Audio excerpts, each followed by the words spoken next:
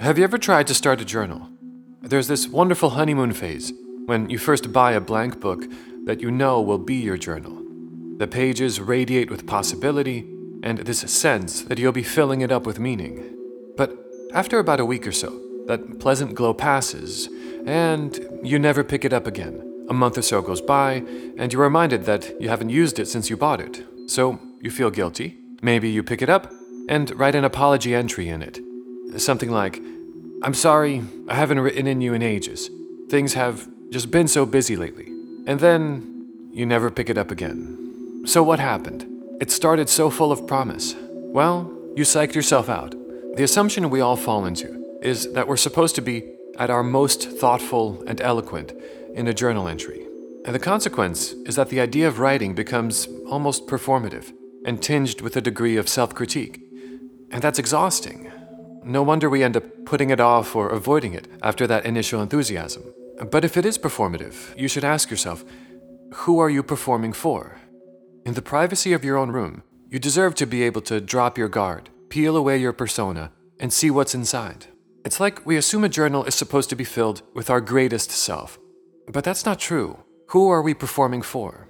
A good journal is not supposed to be eloquent or thoughtful. If that happens sometimes, great. But in reality, a journal should reflect your own mind in all its seasons. Sometimes you're all over the place. Sometimes you're eloquent. Other times you're pragmatic. Sometimes you're emotional and want to elaborate at length. Other times you're tired and keep your thoughts short and to the point.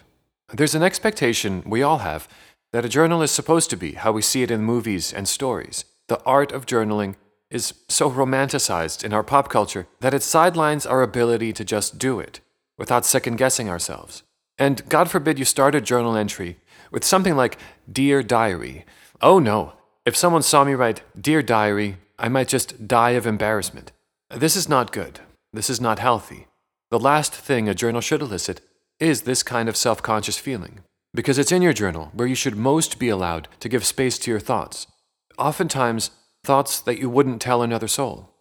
We have to do away with these false expectations that a journal is supposed to look or sound any certain way. Because by second-guessing ourselves like this, we deprive ourselves of the real profound benefits of journaling. What are those benefits? And how do we get over ourselves and just write? Let's talk about it. This is creativity tip number 20, the garbage journal. A good journal entry will provide you with one of two experiences: self-excavation or self-conversation. I use both of these terms to refer to specific processes that journaling engages. And for the most part, the greatest benefits of journaling relate to these two processes, self-excavation and self-conversation. What are they, and why do they matter? Self-excavation is what happens when you write something out of yourself. When, in the process of throwing words and sentences onto the page, you pull up something interesting and unexpected. Something that seems to shimmer a little bit more than the rest. In a sense, you're like an archaeologist on a dig, sifting through the dirt and finding some gems. You can then choose to develop those gems into something more, polish them up a bit, treat them like a seed for a larger idea, and expand upon them. Or just appreciate them for a moment, underline them, and move on. The choice is yours, but whatever it is that happens, you pulled that idea out of yourself, out of some depth inside of you which was not immediately accessible before. Hence, self-excavation. We'll talk about how to engage this process in a little bit. The other process, which happens in journaling, I call self-conversation. This is the more traditional type of journal entry, where you are really carrying on a dialogue with yourself. For example, if you write an entry about some things that happened to you today, which you feel were significant, well, that is self-conversation. You're not writing a letter to someone else. It's unlikely anyone will ever read it. And even if you seem to be addressing the entry to your journal, in the Dear Diary sense, you'll find you're really speaking into a mirror. The journal page acts like a reflection of your thoughts. Even if you are simply dusting off an old memory that you haven't thought about in years, that is self-conversation. If you are questioning a certain habit or motivation in yourself and reflecting on the problems it might present, that's also self-conversation. It's really like a talk therapy session with yourself. And that is one of the greatest benefits of journaling. One which you don't often hear about. Our modern society very much relies on externalizing your attention, especially in recent decades, with the proliferation of screens in our pockets and on our wrists. Technology is largely designed to externalize our attention, and in some cases, as in apps that rely on advertising, you can say that technology is harvesting our attention. But a journal does the opposite. It internalizes your attention. And one interesting benefit to journaling is that it develops your intrapersonal intelligence. That's the intelligence that relates to your understanding of your inner world. So, in your journal, by having these conversations with yourself, you are compelling a self-examination or self-analysis. It's inevitable. When you're writing down something you noticed about your feelings earlier in the day, perhaps an attraction to someone or a strong emotional reaction, you are holding it up to the light and turning it in your hand. Sometimes the act of doing that gives you a particular insight about yourself, or just as importantly, it makes you more self-aware. The lasting effect is you have better tools to captain this vessel of yours through life's waters. And we could all certainly benefit from knowing ourselves a little better. So yes, two primary experiences that you want a good journal to give you: self-excavation and self-conversation. The second one, as we just mentioned, tends to be more about reflection, negotiating with yourself, or documenting things, both internal and external. But it's the first one, self-excavation, that leads you to creative insights. So, how do we engage that? Enter the garbage journal. Yes, you heard that right. So, what is a garbage journal? Is it where you keep track of the garbage you throw out every week? No, but maybe. This is a journal in which you can write anything and everything that comes into your head. In its essence, this journal is not for your best self. This journal is for your worst self and your average self, and sometimes, your very best self will slip through. But don't count on it. This journal comes with no expectations. Are you going to write the next theory of relativity in your garbage journal? Probably not. Is it going to be occasionally filled with curses? Most likely. Typos? Most definitely. Are you going to allow yourself to be who you are when no one is looking? I hope so, because that's the point of this thing. It is a little space in which you allow yourself to be who you are when no one is looking. And not only will you expect no one to ever read this journal, but even more than that, you will hope no one ever reads it. Because this is the type of freedom you want to have with this thing, to write honestly about yourself, your thoughts, your experiences, memories, plans, goals, fantasies, etc. Part of the inspiration for this concept came to me from studying the journals of Leonardo da Vinci and Kurt Cobain.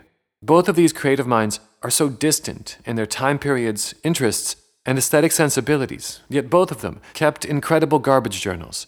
Of course, you won't find any scholar referring to Leonardo da Vinci's precious $1,000,000 notebooks as garbage journals, but that's what they are. That's the purpose they served him. On these thousands of pages, he would write everything, from to-do lists to sketches of horses to anecdotes, and so on. And likewise, Kurt Cobain's journals served him the same way. The fact that these two creative geniuses share this habit is no coincidence. One of my favorite phrases from Kurt's journals is one which he scrawled on the cover of one of his notebooks. He wrote, "If you read, you'll judge." You see, he intuitively understood the purpose of his journaling. It wasn't meant for us to read. Kurt understood that he was creating a sacred space for the entire range of his being, all the seasons of his mind, to be who he was when no one is looking, allowing him to express his vulnerabilities, his bizarre fantasies, weaknesses, memories, inspirations, and in the process, also his genius. Because when you give yourself permission to be authentic, there's always some gold that slips through. There's always treasure in the depths. So how do you write in this way, to compel self-excavation? You just start writing. That's the reason I call it a garbage journal. There is no pressure, because you can assume what you will be writing is garbage. In the process of the words coming out of you, there will be these occasional valuable nuggets of insight. I'll read you an example from my garbage journal. Here's a short one. In this one, I felt a need to write about birds. There is a flock of sparrows I feed every morning, and interacting with them sometimes makes me feel thoughtful. So one morning, I opened my garbage journal and wrote this: "The sparrows, the hundreds of pounds of seed per year, the car, the porch. The unexpected trust and faith, the consistency required. To be a point of stability in the universe is a profound thing. To be a point of stability in the universe requires a significant amount of willpower and a capacity for maintaining of harmony." That's it. It's obviously not a great work of literature or anything, but something interesting happened halfway through writing it. It started with a basic list of variables, and halfway through, those words pulled out an insight from underneath regarding being a point of stability in the universe. something which I hadn't been thinking about before, but which I was grateful to reflect on afterward.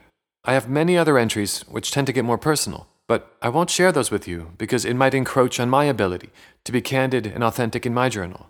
And that's the point. You want to be able to write like no one's going to read it. And even more than that, you hope no one will ever read it, because that is the type of freedom you want to have with this thing.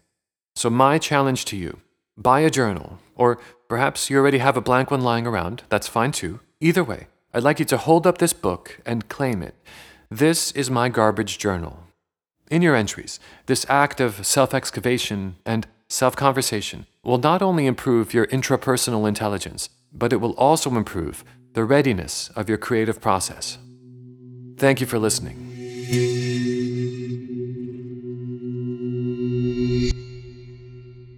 I hope you enjoyed Creativity Tip number 20. If you think this episode could benefit any other people, please share it with someone. In other exciting news, Creative Codex now has a merch store, so you can finally get an official Creative Codex t-shirt made with 100% ring-spun cotton. It's comfy enough to wear every day or as a sleeping shirt. In the merch shop, you'll also find the official Creative Codex mug, which includes a quote from my Letter to a Young Artist essay, which says, "Every creative act is an act of courage." You can find those at mjdorian.com/store. I've also included a link in the episode description, and all proceeds go to funding Creative Codex. Thank you so much for your support. Until next time, I wish you the best in your journaling, and one final encouragement: write like no one's watching.